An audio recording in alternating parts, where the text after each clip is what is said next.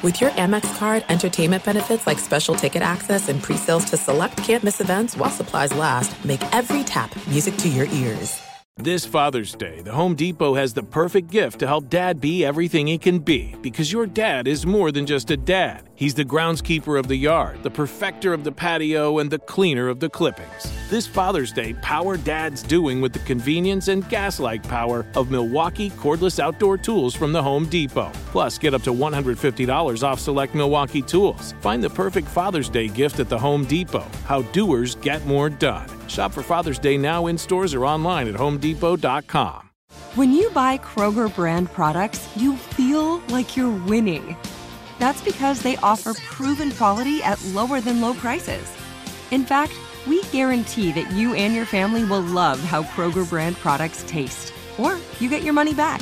So next time you're shopping for the family, look for delicious Kroger brand products, because they'll make you all feel like you're winning.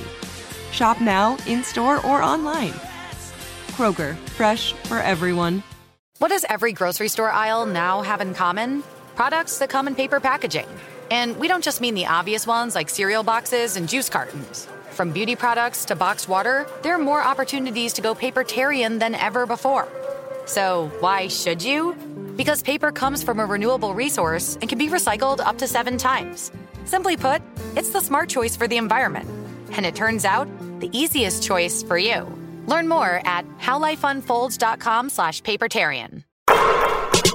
What's up, Open Floor Globe? This is Ben Golliver with the Washington Post. I am joined on the other line by Michael the Pod Pina. Michael. What an exciting episode we have today. It's the first one live from the NBA's Orlando bubble. I am checked into my hotel room. I am one man, but I have 2 beds. Look at me flex. Pretty awesome. The cool part is, Michael, that I can't leave for the next 6.5 days. I'm officially in a week-long quarantine. I have approximately 12 bottles of unsweetened iced tea, about 7 Perriers remaining, a bunch of crunchy peanut butter, granola bars, more Clorox wipes than I can even know what to do with. That's pretty much all I've got to my name right now, Michael. I'm struggling down here in Disney World.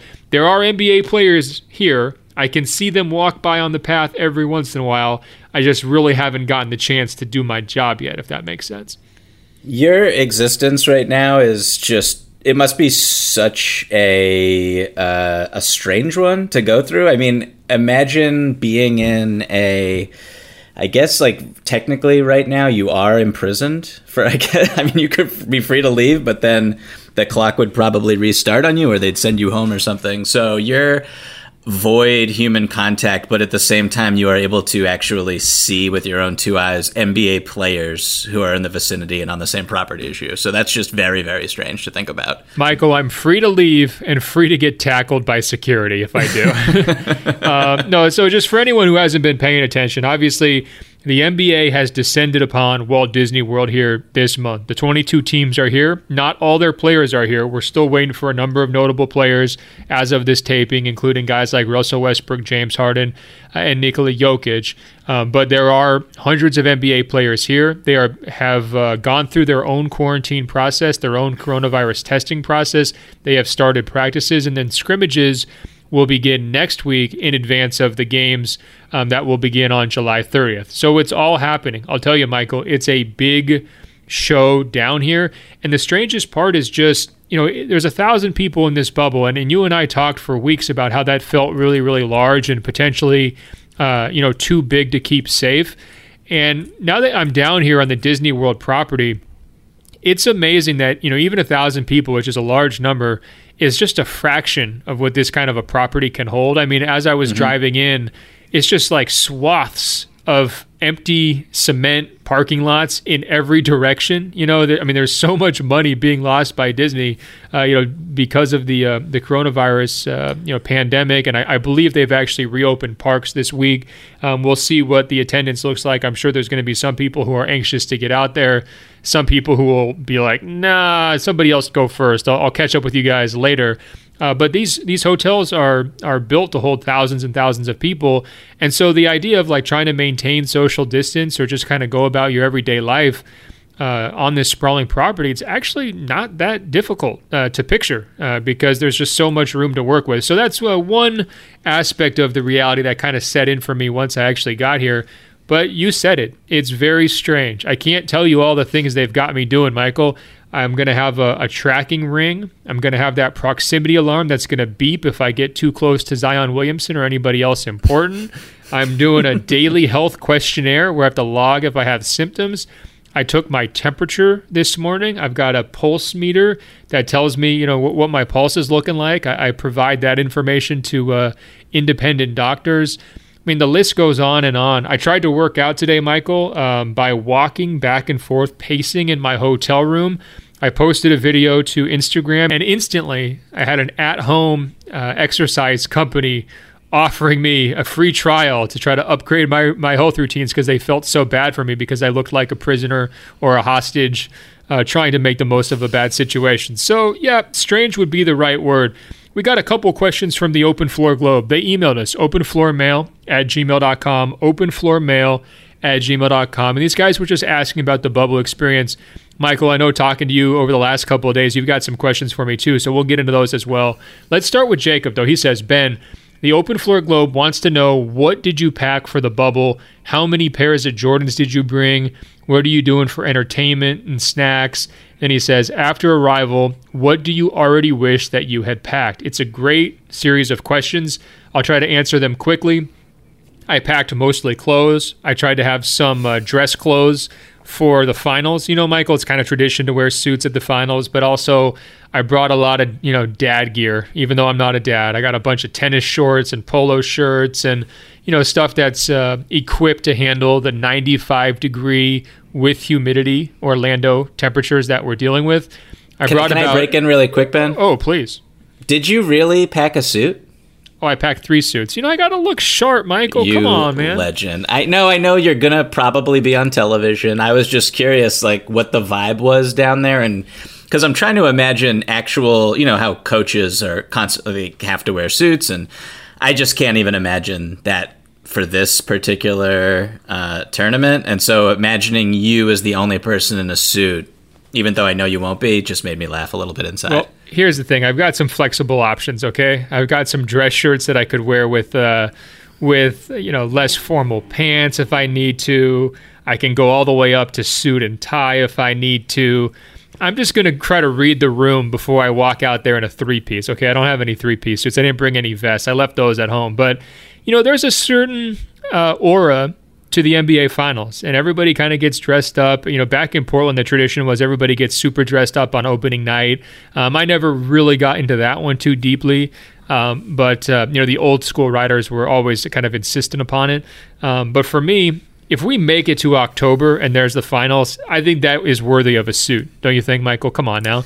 But no, personally, when I attend NBA games, I am easily the best dressed, or I should say the fanciest dressed of all the media members. I'm not going to say the best because that's a little pompous, but I do rock suits regularly, so I'm not trying to rag on you too hard. Well, that's good. I guess I overcorrected in defending myself. You're like, thank God for wearing a suit. It's about time somebody looked good on television. In response to Jacob's questions about the shoes, I've got 1 pair of dress shoes, a couple pairs of Nikes. I got Jordan 3s, the lows that are just kind of good summer shoes. Got a pair of Air Maxes, bright blue. They're just kind of a nice, summery, light, tropical feel to them. But my grand finale, Michael, is I brought the black and red Jordan 11s, the playoff breads. And I'm going to break those out if they can make it to the playoffs. If the bubble holds until the first round of the playoffs, that will be my first playoff shoe. What do you think? I love that idea. I actually had an addendum question for this.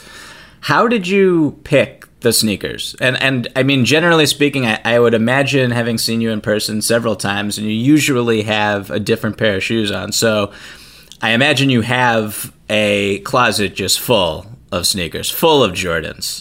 How did you make decide who was going to be making the final cut there for your feet. There's no science to it. I'll say that. I also say I haven't bought any sneakers. Basically, I bought one pair of sneakers during the entire quarantine because if you don't have a place to rock it, Michael, what's the point? You know, I mean, really, like if you can't stunt, if there's nobody to safely stunt on, then what are we even doing? So part of it was I went into the crates for unworn shoes. So I had some new things to break out. I mean, you know how it is at Summer League. Everybody wants to rock the coolest sneakers. So I think that was part of it. But I wanted to have a nice workout walking shoe. Those are the Air Maxes. I wanted to have some low-cut shoes in case I was wearing shorts. And then the 11s, it was just all symbolic. You know, it was this idea of like, please let these playoffs work. It's going to be my good luck charm. That's kind of how I'm looking at it. And we'll see if it pans out. I've got a bunch of books on my iPad, Jacob, in terms of entertainment. I'm watching, various Netflix series. I'm watching Money Heist right now. I'm in season 3. Somehow I stuck with it for the full first 2 seasons. Not sure how that worked out for me. On the snack standpoint, it was pretty rough. I've got unsalted nuts and whatever else I could kind of scrounge up at the last minute. Got a bunch of iced teas, Perriers, but they're doing a nice job of feeding me. Look, the meals aren't they're not gourmet, but they're certainly plentiful. I was waiting for a long time for my first one. I did start to wonder, like, was I about to just shrivel? How dark was it going to get on the first night when they didn't bring the dinner until like 9 p.m.? But I survived. These are the sacrifices I make for our podcast, Michael. And I think in general, like those little details that people are so curious about, what I'm looking forward to is the moment when we transition from those to basketball talk, because it's really not that far away. And ultimately, like, what kind of dinner is LeBron eating is so much less interesting than who is LeBron dunking on. And we're just getting closer and closer. All right, here's another question from Jacob, Michael, and I want you to chime in here. He says, I feel like the players' social media accounts are going to be an amazing documentation of life during this experience. Whose accounts are you following? Who would you recommend following? And he says, personally, I'm loving Patrick Beverley so far. I'm sure you've seen that account at NBA Bubble Life, Michael, who is just doing a great job of aggregating funny player videos and pictures from these experiences. But who have been some of your favorite guys to kind of follow so far? And do you have like, kind of a soulmate or a guy who's handling this experience like you think you would be?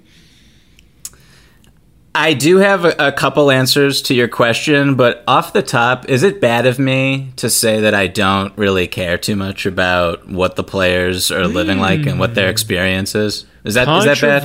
Controversial take, going against the grain of every NBA basketball fan on Twitter.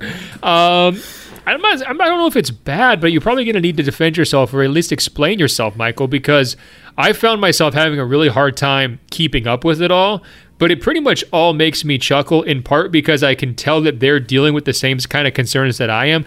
Like, for example, PJ Tucker brings in that gigantic flat screen television, the Samsung, and my first delivery is a little second monitor for my computer. So we're we're in the same direction, maybe not the same ballpark. I think mine was like less than $100. His was probably $5,000. But this idea that we become accustomed to certain technology standards and we just can't deal without it, I'm right there with them. So, in that standpoint, it is kind of appealing to me and trying to realize, how they're, grasping with these crazy situations. But why are you just out? Are you a Grinch or what's wrong with you? No, I mean, well, first of all, speaking of keeping up to certain customary standards, my boy Rondo, just off the top rope from the jump with complaining about the room size, which that's the GOAT Instagram post or Snapchat post. I don't even know where that picture was with the middle finger emoji. He's just an absolute iconic legend. Michael, have you ever stayed at a Motel 6? Just random question. Of course, yeah. How was it? That was not a Motel 6, let's be clear. So, slight overreaction by my guy. I don't know if you have any great Motel 6 stories, but the last Motel 6 I stayed in was, I believe, in Wyoming, coming out of Yellowstone, headed east. And the toilet that my room had, I swear, was like 8 inches off the ground. So I don't want to get too graphic and too detailed, but just picture me almost like in a yoga stance trying to use this thing with my knees almost even with my temples. I've had a few experiences in Motel 6. I guess I'll say that. Anything that jumps to mind for you? I'm going to keep all my Motel 6 stories private, if that's okay with you. But no, that's good. You're a married man. That's fine. I understand.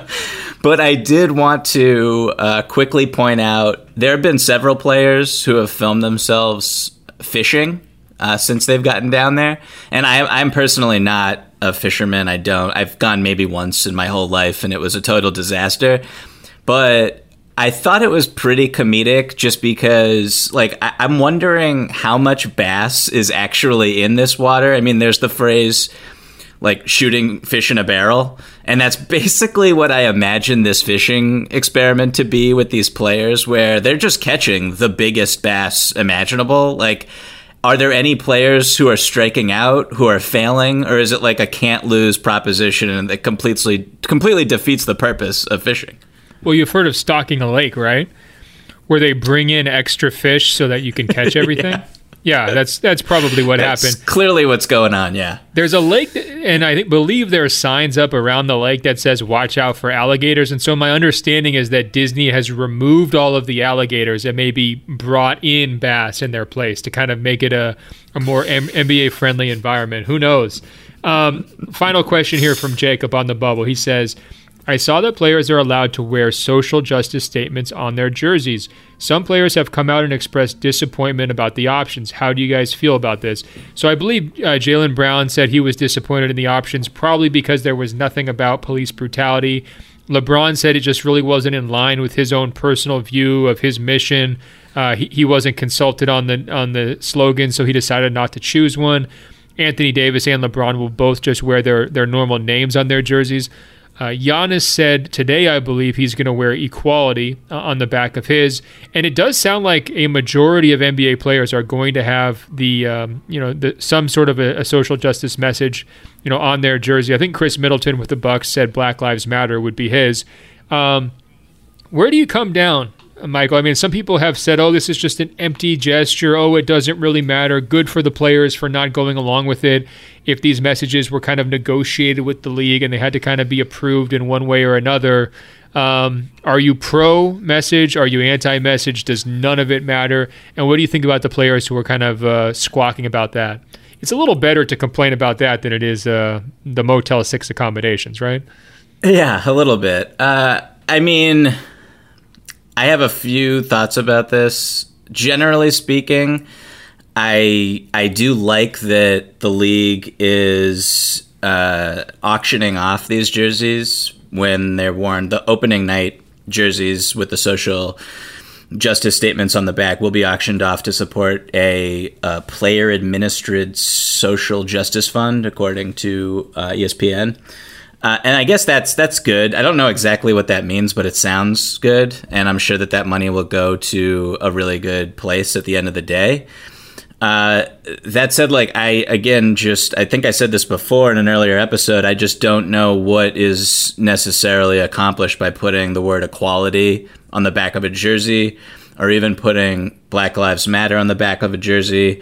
And to the players who wanted to put something on the back of their jersey that the league, or it wasn't available, such as Marcus Smart wanted to put I Matter on the back of his jersey, and apparently that is just not something that could get done as far as last I checked. And so I the empty gesture thing, yeah, I kind of agree with that. And at the end of the day, I've been in the camp that they should not be playing at all, and I still am there. I also just think, when someone as powerful and as influential as LeBron chooses not to, and I'm not at all criticizing LeBron for that decision, but when he says that essentially, his reasoning, he didn't really give a reason. He basically just said that, his quote was, I don't need to have something on the back of my jersey for people to understand my mission or know what I'm about and what I'm here to do, which is completely fair. I just think that when you're LeBron, it just kind of defeats the purpose of the whole exercise if the most famous player is not going along with it. But that kind of just tells you how dumb this thing is. It goes back to I understand the platform, I understand wanting to do right, but at the end of the day, I don't know who watching the NBA is not aware of the Black Lives Matter movement. I just struggle with how effective any of this actually is. And one more point, if you're a player who does not want to put, I guess you get a little bit of cover with AD and LeBron, but if you're, say, a white player or an international player who doesn't want to put any message, any social justice statement on the back of your jersey, and you get teammates looking at you sideways, is that fair to that player? I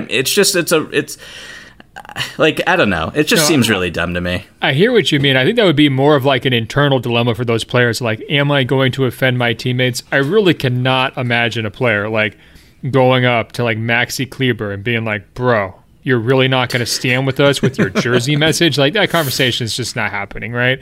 Now, if there was an entire team that wanted to do with the same message and some guy backed out of that, that could, be a legitimate conversation. But I do think that we're spending a little bit too much time, not you and I, but just the general discourse on these messages.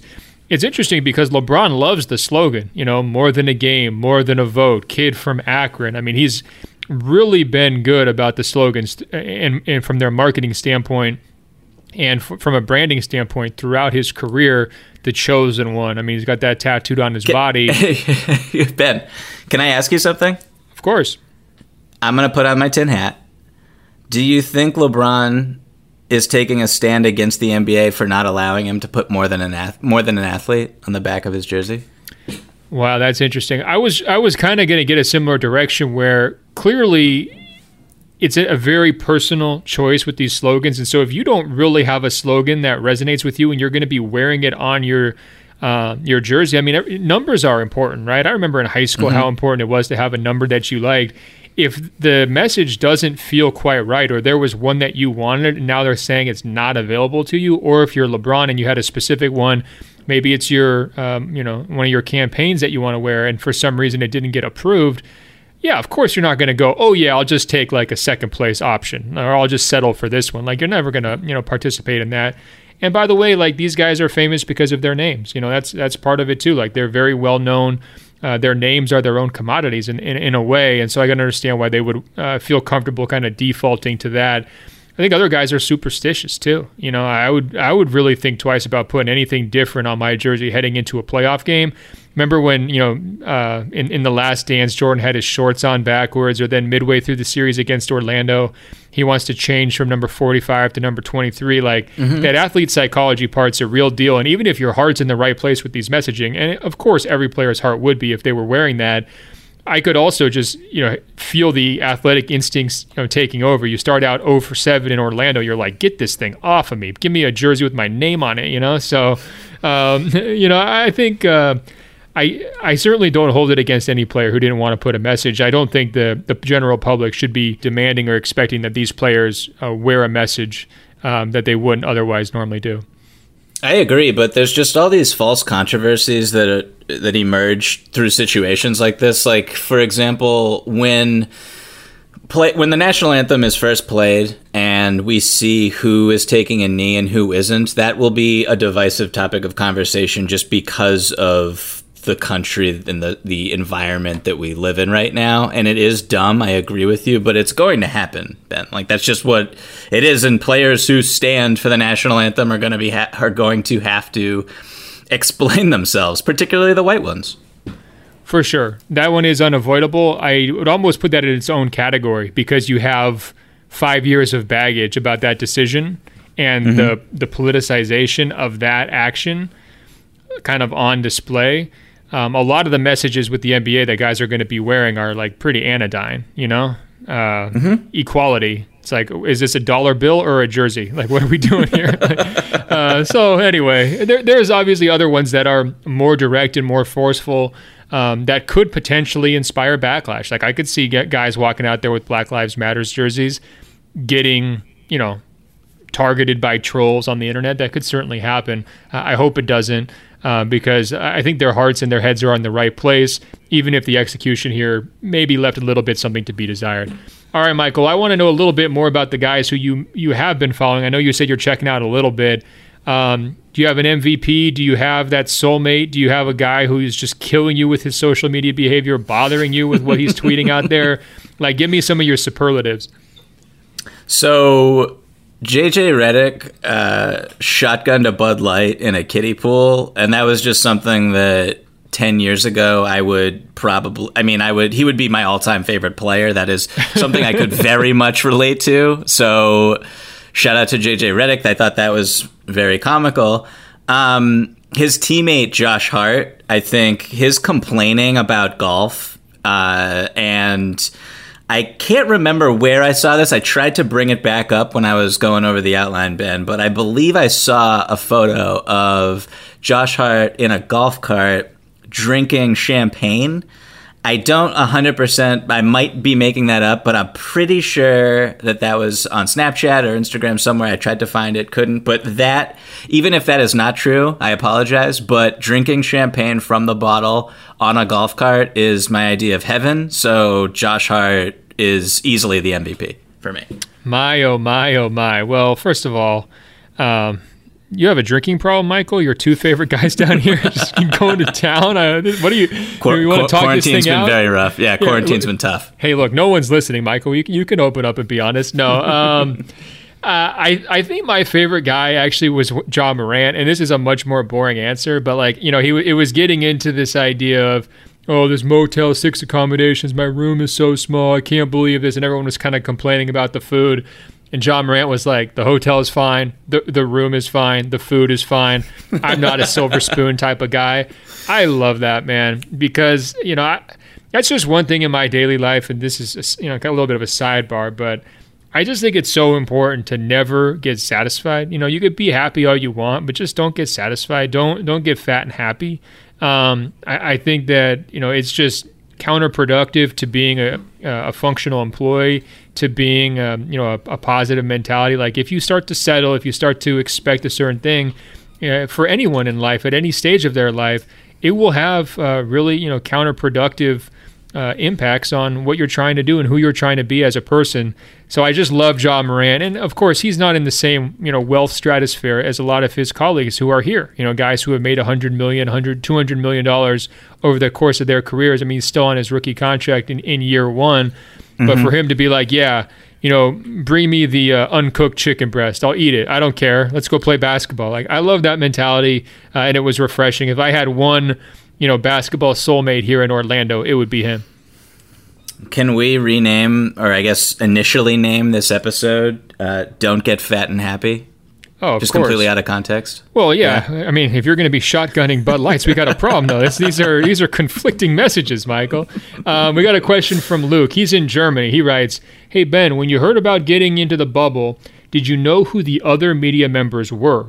Well, what will the contact to the other media members be like? I assume that you're all at the same hotel. Are you able to get together for dinner, for example, or do you have to limit contact inside the bubble? Great questions. Luke, it was a long waiting game. The NBA really didn't tip its hand much about who was going to get in.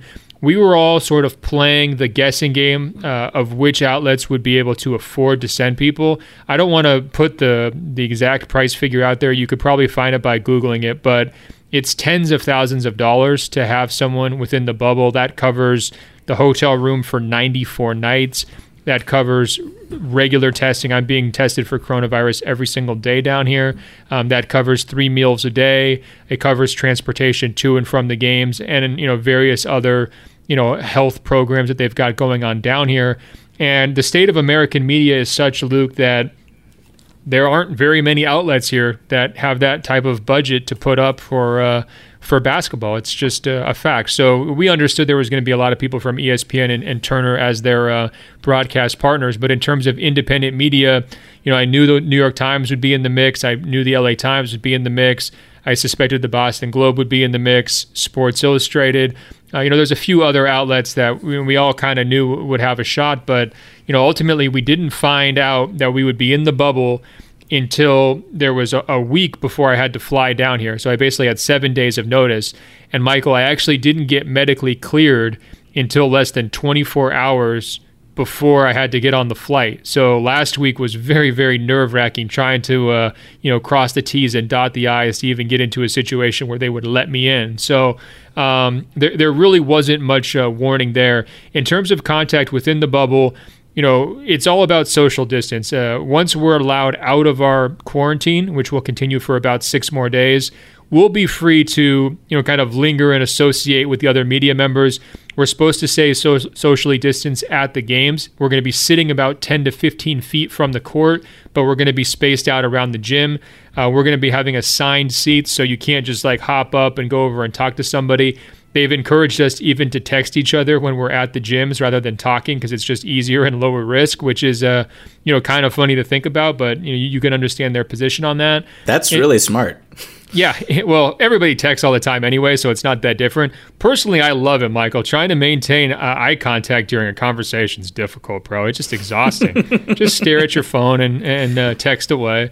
And then in terms of the meals aspect, Luke, they're encouraging people, if possible, you eat your meals together outside and stay socially distanced. But if you are inside, just spread out, and that's sort of the plan. I imagine we're going to get into much more of that stuff next week once we're out of the hotel rooms. For right now, we're basically all in the same hotel complex, almost directly across the street from the main Players Hotel, which is the Grand Destino Tower. That's where the Lakers are staying, the Clippers are staying.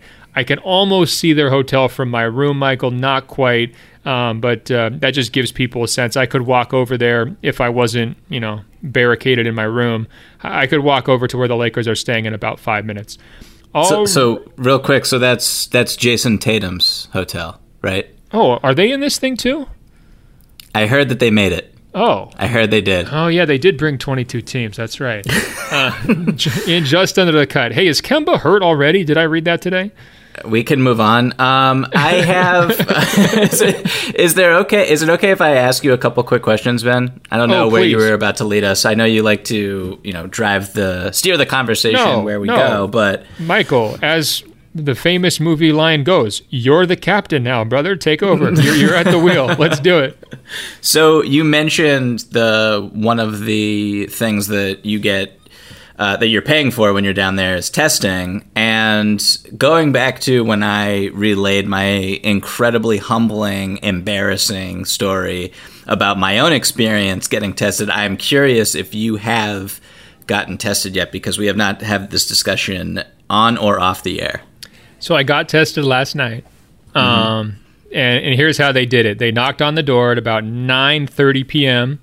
There was an NBA official who's sort of coordinating the health program, and there was 2 employees from a private health company that were going to actually administer the test. They gave me about a 5-minute explanation of what they were doing. They asked for my driver's license to confirm my identity and other basics. The testing company is called BioReference Laboratories, and I asked them, well, what kind of tests are we doing exactly? So they wanted a saliva test, and then they wanted to do what they're calling a shallow nasal test, where they basically just kind of, they're sort of like picking boogers in my nose, but they're not doing this super deep nasal test that I believe is the one that you got. So he proceeded to administer the test. The saliva swab was no big deal.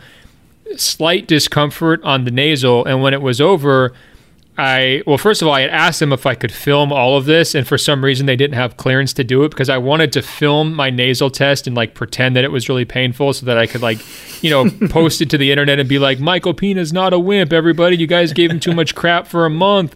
It's really painful. And when it was over, I was like, are you serious? That's it? And he's like, yeah. And I was like, so that's not the one that makes people cry. And I kid you not, Michael, the NBA official said, oh no, I took the deep nasal swab test, and it brought me to tears. So you're not alone, Michael. There's at least one other person in the world that had the same horrible testing experience as you. Unfortunately, it wasn't for me. It wasn't me who can empathize with you, but I found one other person who absolutely can. But here's the crazy part. I got my test results back within 15 hours. So I think they're able to use the combination of those 2 tests simultaneously, perhaps to prevent against a false positive or a false negative, because you can kind of compare them. I will be undergoing another test tonight, and they just, upload the results to a website. I can log in every morning and check how I'm doing. So far, so good. So fresh and so clean, Michael. What can I say? Beautiful. That makes me feel a lot better, though. That someone, this is a medical professional. Is that okay to say that's what the person, I'm labeling the person as a medical professional who... An MBA medical professional for sure. Okay. I mean, he was younger. I don't know if he's technically a doctor. We can call him a doctor. Why not?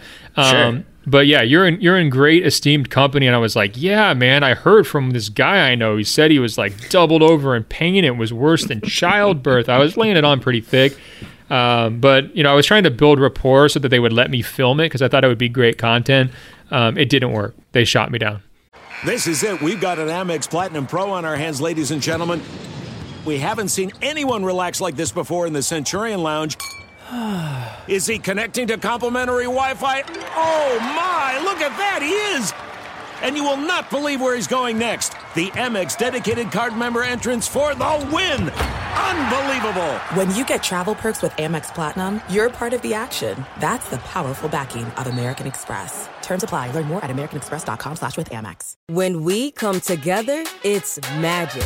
And for 30 years, we've celebrated that. Because our ideas, our art, our flavor, our community, our impact, there's nothing like it. Here, in this place, this is where we fall more in love with everything that makes us, us. This is the place where we love us. Celebrate 30 years of loving us at Essence Festival. Get your tickets at EssenceFestival.com.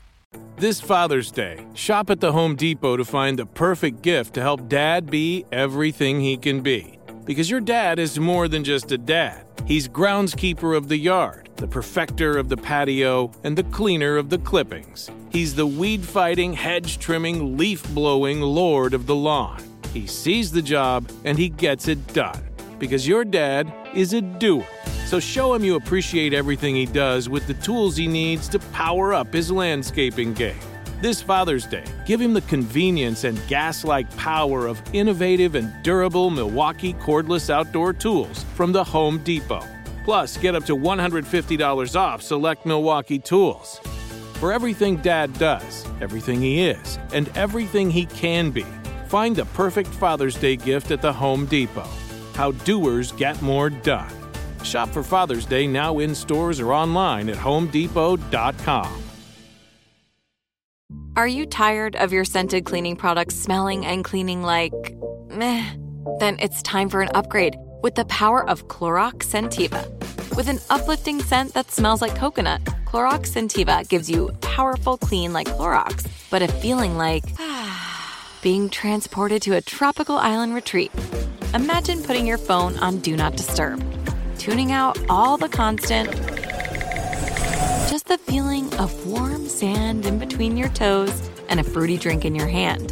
The ones with the little umbrella. Refresh your home to feel like an all-inclusive vacation by getting Clorox Scentiva. Also available in grapefruit and lavender scents at a nearby retail store. Okay, so building from there, I have a slightly more serious question that I wanted to ask you, Ben. Right, so more serious than booger picking is basically where we're trying to go? Because that's what it felt like. It just felt like someone stuck their finger in my nose, Yeah, well, that's not what I experienced at all. But neither here nor there. I would be derelict my duty as your co-host not to ask a pretty serious ethical question that's been in the news for a few weeks now regarding just how you feel about getting tested so frequently and receiving results in as short as 12 hours, I believe is what I read. You said you got your results back in 15. But to do that in an area where tests are increasingly scarce and results in the community where you are getting delayed by a system that's clearly overwhelmed. So obviously I'm not trying to make you feel like you're a terrible human being because you're not. But what do you have some kind of moral dilemma or consciousness about the situation that you're being put in? It is a great question. It's a serious ethical question for every single person who's here and for the league itself. I will say this, before arriving in Orlando, I never pursued a COVID test for any reason, in part because I didn't want to strain the system in any way. Now, I did get a physical a couple weeks ago, and at that point, they were able to do an antibody test for me as part of my just general lab work. So that one came back negative, and that was kind of nice to know, I guess, that I hadn't randomly had the disease and not known about it. But especially when there was a real testing crunch early, the idea of trying to go seek out a test, that was, kind of something that I was not interested in doing at all. Bottom line, I'm weighing multiple obligations because I have a professional obligation to my employer to do my job and just my own personal obligation of like how I view myself as an employee and as a person, frankly. I mean, trying to cover the NBA is very deeply embedded in who I am. And this is one of the things that I have to do that job. And so, it was a real tough decision. It's like, all right, well, are you going to stand on principle and just say, look, I'm not, basically I'm going on strike almost, to protest against this situation. I wasn't necessarily ready to do that. Now, I do think it's important to point out this is a private system that these guys have set up. So the NBA is paying for all these tests. I'm paying for these tests. They're being administered without any real use of public funds, to my knowledge, or public resources. And they're using a lot of tests, obviously, tens of thousands, if not hundreds of thousands. I think one major takeaway I have from this NBA bubble experience so far is that top-down planning really matters a lot. Right? If you want to accomplish a goal like testing everybody within a bubble and you have the resources to do it, you're able to do it. It's really not, the logistics and the complexities of that process are not that crazy. Now, is it a lot more difficult to test 300 million Americans regularly than it would be 1,000 people in a bubble? Absolutely. Would it be more expensive? Absolutely. Are we confident as a country that we had the top-down leadership and the federal leadership necessary to accomplish those types of goals? I'm not confident in that at all. And so I think one of my takeaways, and I certainly don't mean to be dismissive of people who can't get the tests that are needing them even today, all these months later, but there's one group that you can blame for that, and it's not the NBA. The group to blame and all of the responsibility on testing availability and everything else goes to the federal government and it goes to the state governments, right? Those are the people who ultimately need to be overseeing the administering of these kinds of tests. And, it's a public health crisis, the worst that we've seen in our lifetimes. And the fact that we haven't solved the testing question after all of these months when so many other countries have solved it and so many private companies are now proving that they can solve it too, it's just inexcusable. There's no other way around it. We are not doing our job as a country to that level.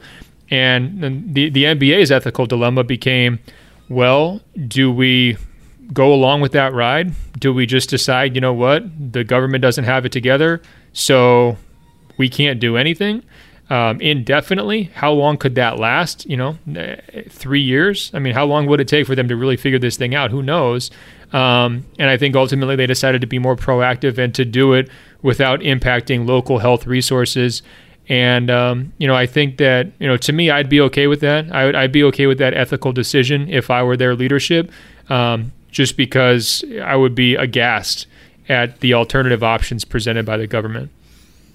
That was really well said. I will say I think a question that I have, I think that it's a little bit of a separate conversation between the lack of leadership in the federal government and the state government in Florida and the tests that the NBA has available that are private, that they have paid for regardless, because there's a community of hundreds of thousands who are not able to get results and tests in a timely manner. But I will say, from the NBA's perspective, which you do paint a good kind of a good picture there, optically, how do you think it just looks, regardless of the reality that they are in a situation where they feel the need to put on this event? And to do it, they will need to test frequently to make sure that everyone inside the bubble is as safe as possible. Do you think that optically that is something that is really damaging to the league, or just something that people will overlook when games are actually being played?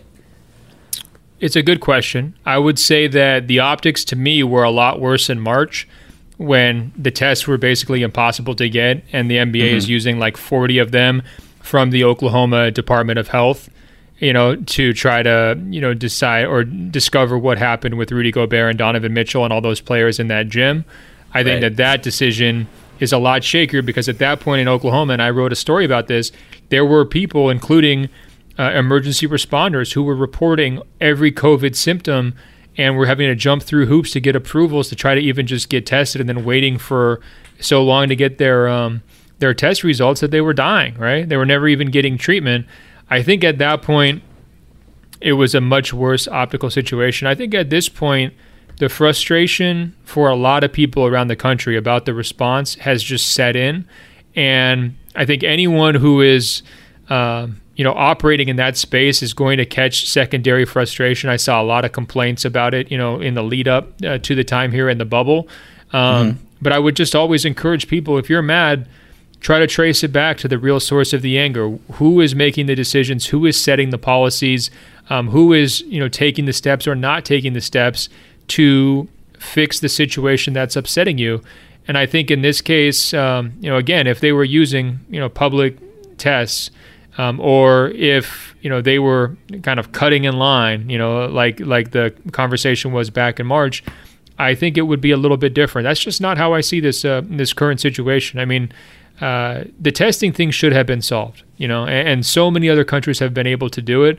And, the companies in those countries are going about their business just fine now, in part because the governments there stepped up to the plate. And so, I think that, we're learning that maybe our public trust in our institutions was a little bit overstated here in recent years, right? We took some things for granted that maybe we shouldn't have. Yes. And that's, very frustrating and very sad. But I don't blame Adam Silver for that. There's other people who are pretty obvious, candidates for blaming that situation. And I do think, potentially with this election coming up in November, it will offer us a fascinating side-by-side case study, because we could all play the mental games of like, hey, if 2016 had gone differently, how would the last 6 months have played out? This is still going to be a public health crisis in November, right? Or when there's the official transition of power in January, if there is one. Nobody wants to get too far ahead of themselves, right? But that's going to be a real stark opportunity if there is a new administration, for them to put their fingerprints all over this thing. And I imagine they would be doing things a lot differently than have been done here over the last few months. And I think that could lead to a whole round of new frustrations, given how much time and how much suffering and how many lives have been lost here. But I think it also could give people, something to look forward to. Hopefully, this idea of a return to normalcy from a policy standpoint, we could see that in January. And I view the NBA's role in this testing question as an example of kind of functional, logical, process-oriented leadership, which is exactly what we've all been looking for here since February or March.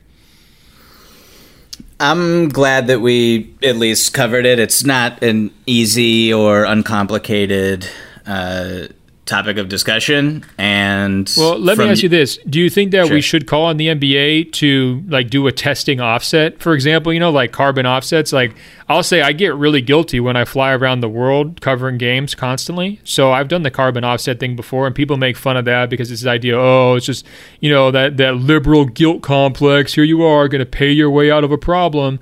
But at some point it's like, well, yeah, there are a few more trees out there because I decided to donate some money, so it's better than nothing.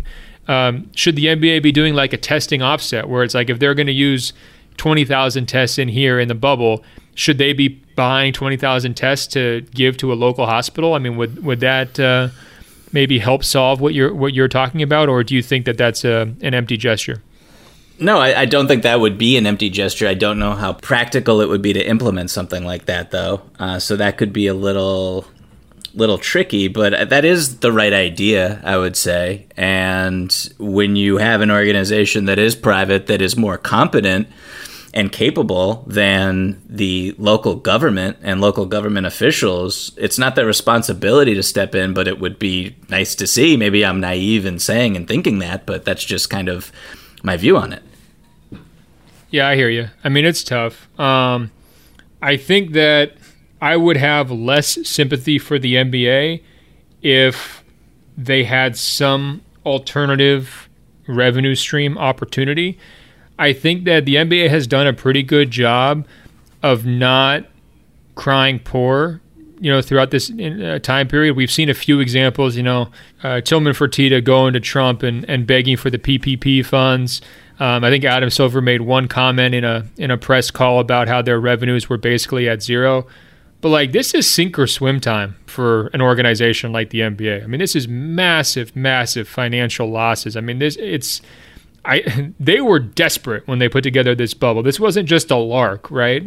They were facing serious economic questions and hardship.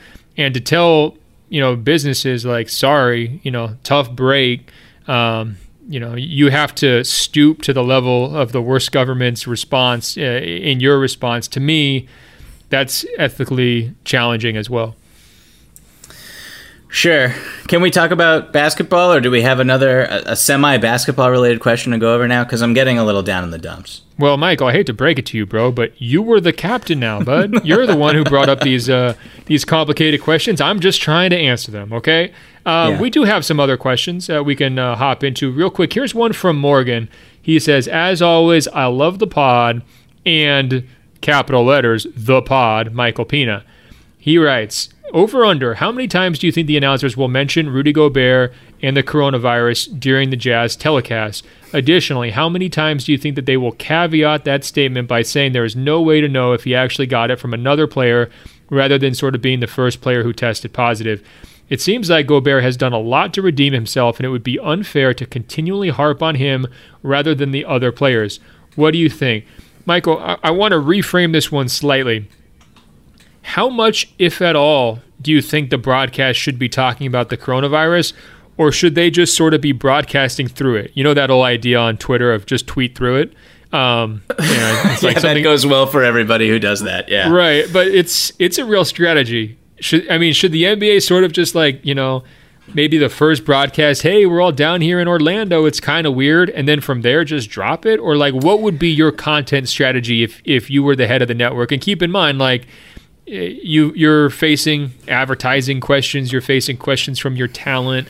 I mean, you've got a lot of things to juggle if you're in that role.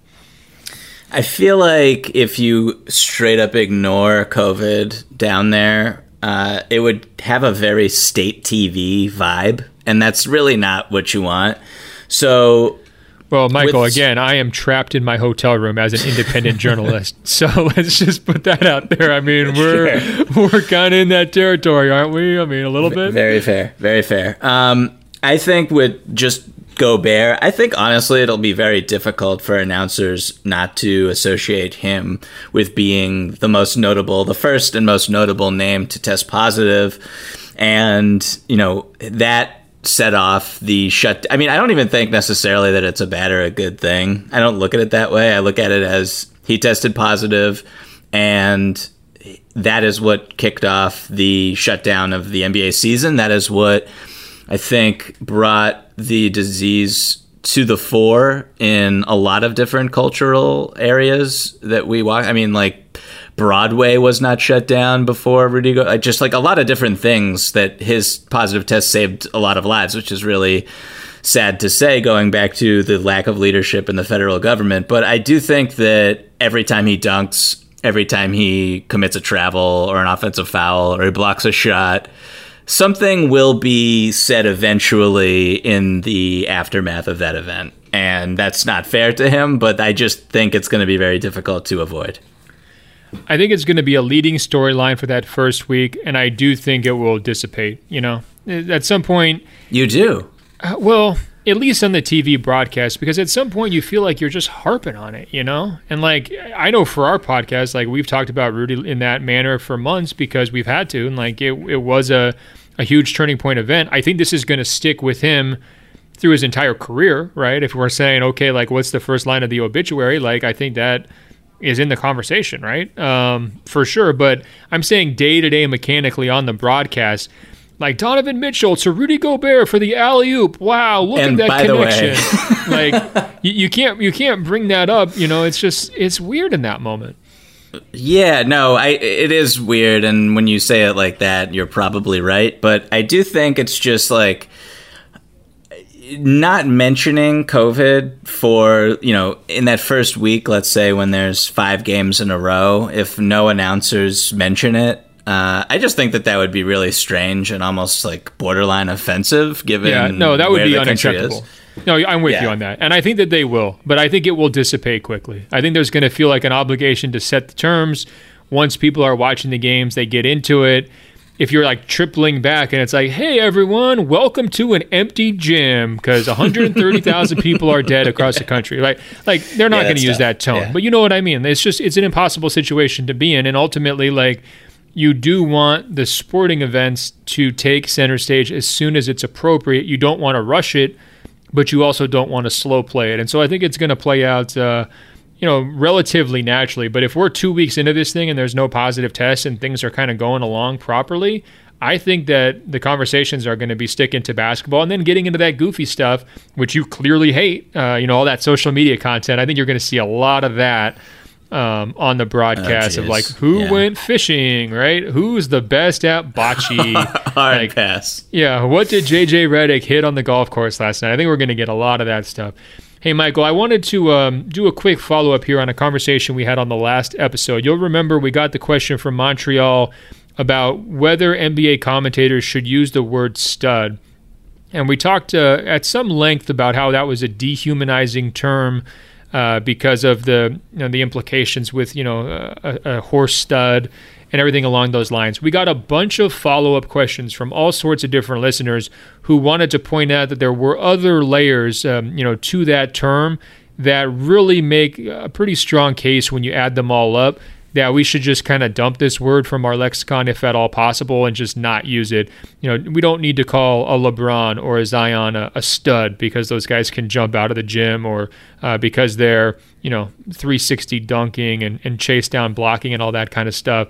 So here's a sampling of what people sent in. John wrote, "Stud is indeed a horse reference, which is bad enough, but it's not referencing a strong horse in particular, though they often were that too. It's a breeding reference. It's a horse that is so strong or fast that you want it impregnating females in expectation of similar offspring.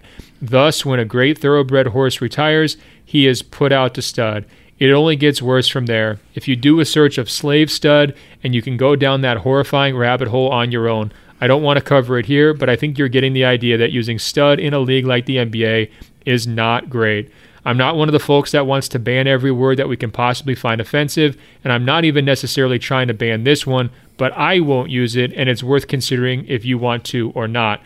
Michael, not you, follows up and says, "Even more than that, in the 19th century, after the United States banned the importation of slaves, many white slave owners became obsessed with breeding human property. Since they couldn't pay people to kidnap Africans, they had to bring their own. They looked for stockmen or studs to impregnate female slaves and preserve good genes.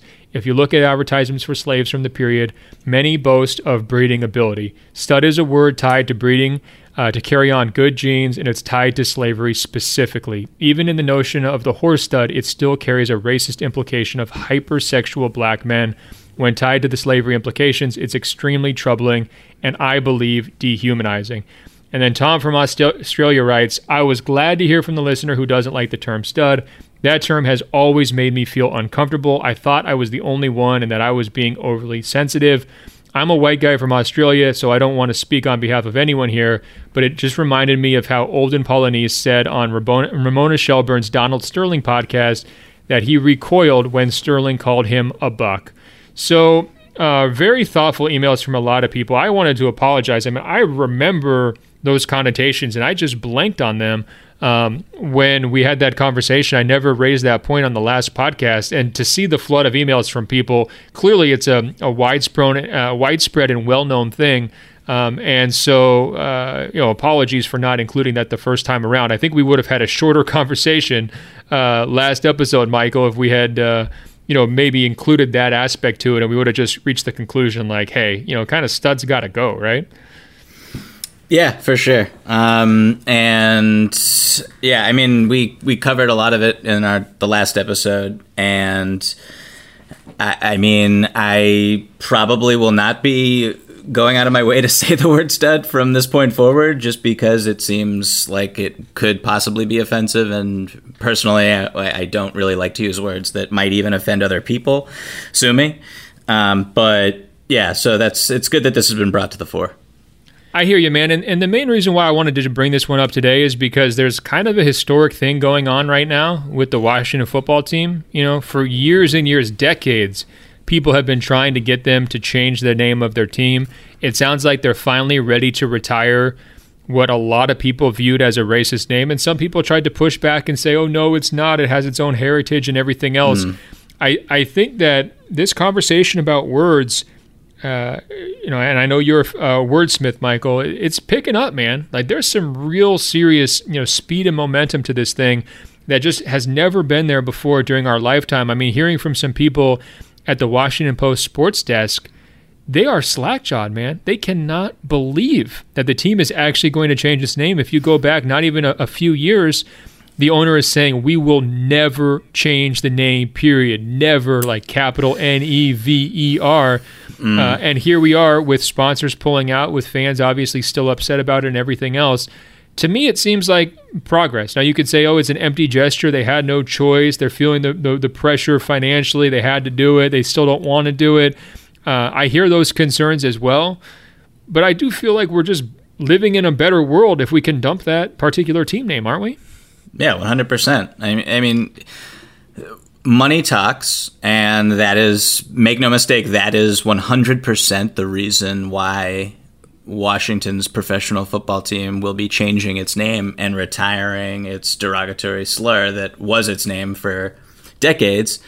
And so I think it's obviously a positive for society, and we should also remember that the owner, Dan Snyder, who said that he would never change the name, is not doing it because he suddenly had this epiphany of understanding why it is so offensive and deplorable to people across the country and the world, but because it was going to affect his bottom line. That should definitely be noted in this discussion. So you're saying he was not part of the Great Awakening? He is still asleep. All right, we have one more serious subject to get to here before a lighter note to close. All right, Michael, we got two emails here.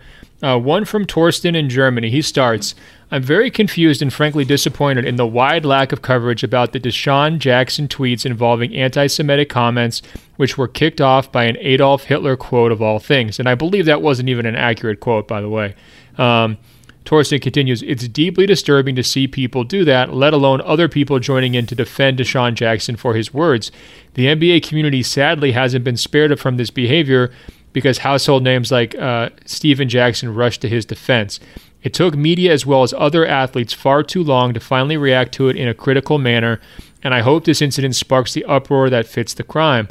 You guys are some of the more direct and honest hosts within NBA media circles. What's your take on NBA players and personalities defending Jackson's comments or the slow reaction time?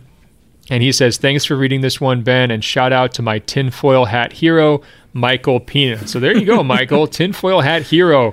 You're inspiring the masses in Germany. And then real quick, Marty chimes in to say, this was disappointing from Steven Jackson, and that's an understatement. I am curious if your show will address the topic. I sure hope so, because anti-Semitic sentiments are often disregarded. Given how much time you guys rightfully spent on the Black Lives Matter movement, it would be heartening to see some attention placed on these hurtful comments and even address the apparent hypocrisy of Steven Jackson's position, i.e., he's preaching for equality while at the same time maintaining a blatantly anti-Semitic position. Michael, this obviously was in the news cycle last week. We didn't get to it at that time. So for the question about the timing aspect of it, that's on me, guys. I felt like there was other things going on at that point that were commanding our attention. It was also a hectic week just trying to get things together for the Orlando bubble. But I think they both raise good points. This does deserve some level of discussion. Michael, what was your reaction to the entire way things played out? I do believe Steven Jackson has tried to at least clarify or muddy some of his comments, but there were some things that really offended people in there in terms of references to the Rothschilds and other things along those lines. What did you make of it? I mean, it was disgusting, from Deshaun Jackson's initial post to Steven Jackson defending him, going out of his way to defend him, and then doubling down on Instagram Live later on to continue to propagate these divisive, despicable views. I mean, obviously anti-Semitism is terrible. There's really no arguing that point. And from my perspective, what I found really disheartening was just how Steven Jackson, who has become associated with the Black Lives Matter movement because of his relationship with George Floyd, to kind of take that and distract away from it by attacking another marginalized community in this country. I can't even understand where his head was at. And for someone who has such an enormous platform to spread or back such a hurtful message was very disappointing. And I thought that, like, initially the coverage of it was pretty low, and I wasn't relieved that the coverage was low because I think it's not an important issue, because it is. I just knew that if it was built up, that it would be very divisive in a way that distracts people from a message and a movement that has had a lot of momentum at its back over the past few weeks. It's a very, very sad situation. It's disappointing. It reminds me of that phrase, it takes a lifetime to build a reputation and a moment to lose it. I think with Steven Jackson, I celebrated him at times on this podcast because he's a player who had just a crazy career arc in terms of, being the quote-unquote bad guy for a long time. And here he was seizing his moment through immense personal grief and inspiring hundreds of thousands of people to get in on nationwide protests. All of those things happened. That cannot be taken away from him. At the same time, he has damaged his own credibility with those statements, to me, beyond repair. I think that he will not be booked on ESPN shows or, other platforms like that going forward after making those kinds of comments. They're just too far out there. They're just too indefensible. They're just too hurtful. And this kind of conversation, even like 2 years ago, I think I generally would have just opted out of completely, Michael, because I would have said, look, come on, it's a wingnuts, Mm-hmm. They're just saying nonsense. And I think, unfortunately, again, we've kind of descended here as an American society where enough people are at least listening to it or open to it, or there's enough, horrific news and noise in the air constantly that it's all just kind of part of our general, diet at this point.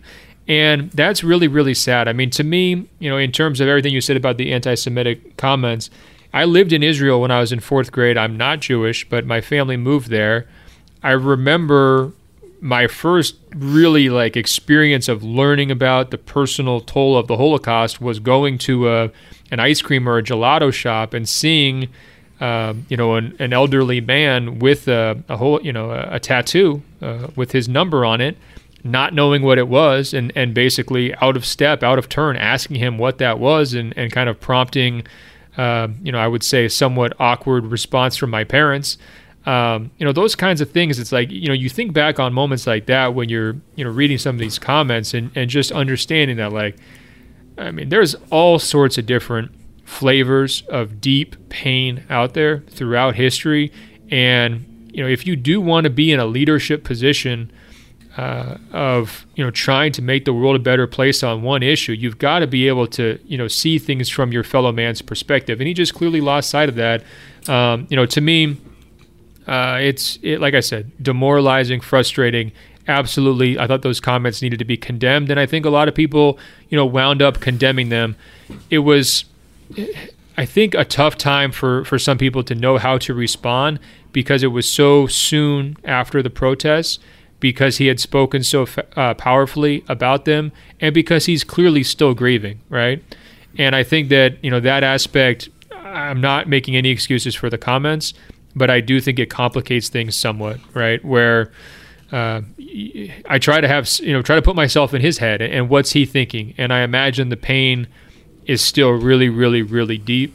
And, on that standpoint, I'm trying to give him, at least that. But I don't think that he is going to be a regular part of these kinds of conversations to the same degree as he was previously. I think that he had a real good shot here, and he blew it, man. And I think that's how it's going to play.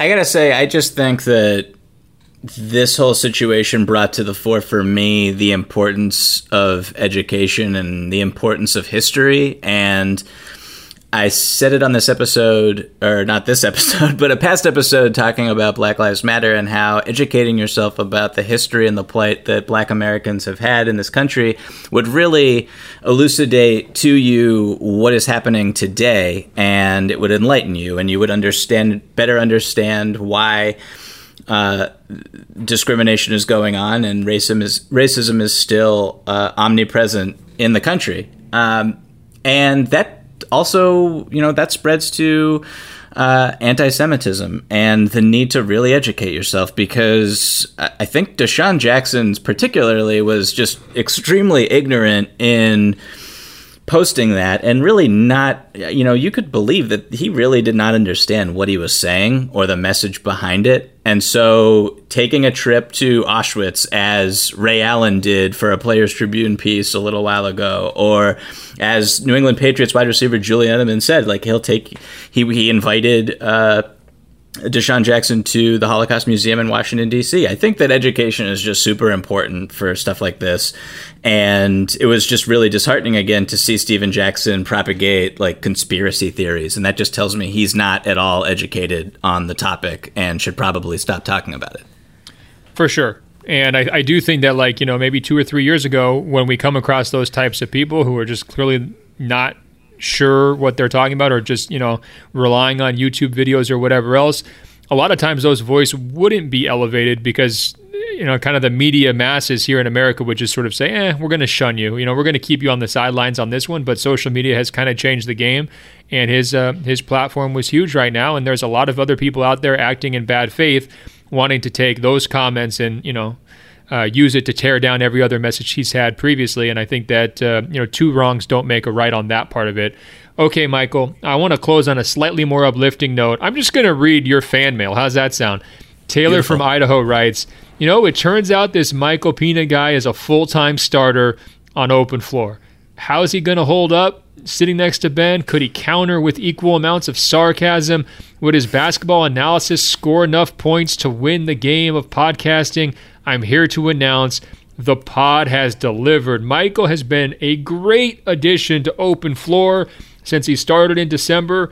That being said, I won't comfort him when his NBA champion predicted Houston Rockets are social distancing their way home after the second round. Michael, the fan mail took a turn from Taylor in Idaho. Harsh. But I want to just back up everything he's saying, man. Being down here, it just kind of, shook everything up for me. It kind of broke me out of our little quarantine rhythm and routine that we're in. But I so appreciate the perspectives you've been bringing here over the last couple of months. I know our listeners do too. It was very well put, Taylor. And go ahead, Michael, take a bow. Go ahead. Thank the adoring masses. I get uncomfortable when I get compliments, but this was very nice of Taylor from Idaho to chime in, and you will be hearing from me, Taylor, when the Rockets are on that championship pedestal, when this tournament definitely concludes and goes all the way, and that's definitely still going to happen. But also thank you to you, Ben, for the kind words. I really appreciate it. No doubt at all. All right, man. We've reached the end of another episode of Open Floor. Guys, if you're enjoying what Michael's bringing to the table, follow him on Twitter and Instagram at Michael V as in Victor Pina. I'm on Instagram at Ben.Golliver, on Twitter at Ben Golliver. I'll be honest, guys, my Instagram story is the place to follow this journey step by step. I'm over posting the content on there, so be sure to check it out. It's been a lot of fun. I've heard from so many Open Floor Globe members telling me to stay safe and to keep the content coming and everything else like that. I pledge to do my absolute best when I'm down here trying to make the most of a very tricky and strange situation. Guys, email us, openfloormail@gmail.com, openfloormail@gmail.com. You can also find us on Apple Podcasts by searching for Open Floor. That's 2 words. When you find our page, scroll down. It will say rate and review. Tap 5 stars. It's just that easy to help us spread the word. Also, check out WashingtonPost.com/sports. I've got my Inside the NBA Bubble story up already. And if you're not subscribing, consider subscribing. Remember, it was very expensive for the Post to send me down there. I'm able to do these podcasts inside the bubble because of the Washington Post. If you guys would subscribe, that would be amazing. I would appreciate it so much. And by the way, I've got a free newsletter coming out from the Post as well every Monday. This week's was on Rajon Rondo's injury and the impacts on the Lakers' next steps here as they proceed forward in Orlando. All right, Michael, until later this week when we'll double back with more talk from the bubble quarantine, and maybe I'll be crazy at that point after 3 more days alone in my hotel room. I will talk to you. Talk soon, Ben.